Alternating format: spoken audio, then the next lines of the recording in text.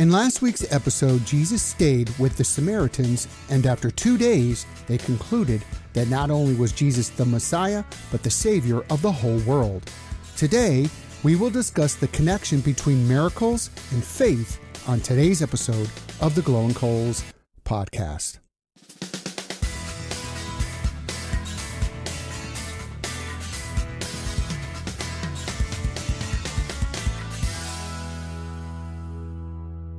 Hello everyone, welcome back to the Glowing Coals. Let's continue reading an event surrounding a father's dying son and his need for a miracle, beginning in John chapter 4, verse 43 through 45. After the 2 days he went forth from there into Galilee, for Jesus himself testified that a prophet had no honor in his own country.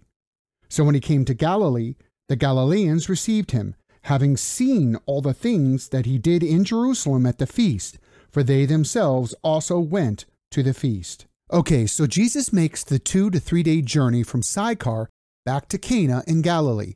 The author mentions that Jesus had no honor in his own country, which is exactly why Jesus probably returned there to see if anyone there had authentic faith. If you recall previously, Jesus went to Jerusalem for the Passover. While there, Jesus most likely taught in the temple and performed signs and wonders, gaining some respect from those that he knew back home. When he returned home, the Galileans welcomed him, but probably to see more miracles. This is a major contrast to the Samaritans that didn't seek any signs, yet still believed in him. Why is it that his own people did not see Jesus in the same way? Some say that Jesus may not have done anything out of the ordinary before he began his ministry, which would make it that much harder to believe Jesus was anything more than the son of Joseph, the carpenter. Let's continue reading in verse 46 through 50. Therefore he came again to Cana of Galilee, where he had made the water wine. And there was a royal official whose son was sick at Capernaum. When he heard that Jesus had come out of Judea into Galilee, he went to him and was imploring him to come down and heal his son, for he was at the point of death. So Jesus said to him, "Unless you people see signs and wonders, you simply will not believe." The royal official said to him, "Sir, come down before my child dies." Jesus said to him, "Go, your son lives." The man believed the word that Jesus spoke to him and started off. When Jesus came into Cana, a royal official, probably a Roman Gentile, heard about it, and hearing that Jesus could perform signs and wonders, sought him to heal his son who was sick and close to death.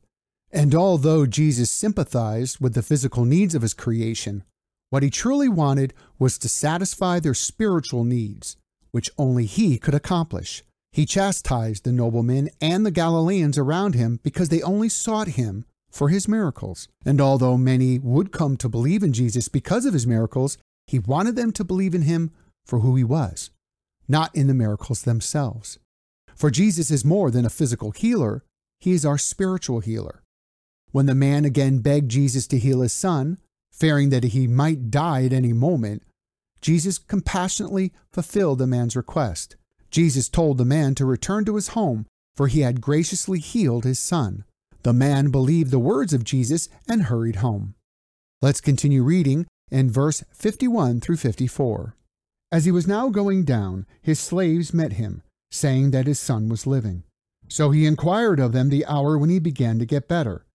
Then they said to him, "Yesterday at the 7th hour the fever left him." So the father knew that it was at that hour in which Jesus said to him, "Your son lives." And he himself believed, and his whole household. This is again a second sign that Jesus performed when he had come out of Judea into Galilee. Before the nobleman reached home, his servants met him on the way and greeted him with the good news that his son was alive and doing well. When he asked his servants the exact time his son got better, he concluded that it was the precise time that Jesus spoke the words that healed his son. And because of the exact timing, the nobleman and his whole household believed that it was truly Jesus who caused the healing to happen. Based on the text, there is no indication at all that the nobleman believed that Jesus was the Messiah. They asked for healing, and they received it. But is that all Jesus wants to give us? Was there anyone who wanted to hear and believe what Jesus had to say? The sad thing is that healings are temporal. People will continue to get sick and one day die. Jesus came into the world to give us life, eternal life, after physical death in a resurrected body to all those who put their faith in him to remove their sins that separates us from God.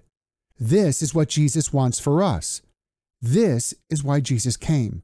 We can either pay for our own sins in prison called hell for all eternity, separated from God where there will be wailing, torment, and gnashing of teeth, or we can accept the gift of Jesus himself, the Son of God, our Messiah, and the Christ, who loves us so much that he, being fully God and fully man, who knew no sin, was qualified to take upon himself our sins through his death on the cross, so that his blood could wash away our sins and set us free to follow him, to love him, to obey him, and to live with him, our Creator, for all eternity.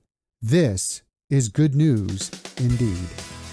If you want to know more about Jesus and you are watching on YouTube, then please like this episode, subscribe, and don't forget to click the bell for future notifications. Also, consider sharing this episode with others and leaving a comment. If you're listening to us on Apple Podcasts, you can help us reach more listeners by rating us and leaving a review. Thank you for listening. Godspeed.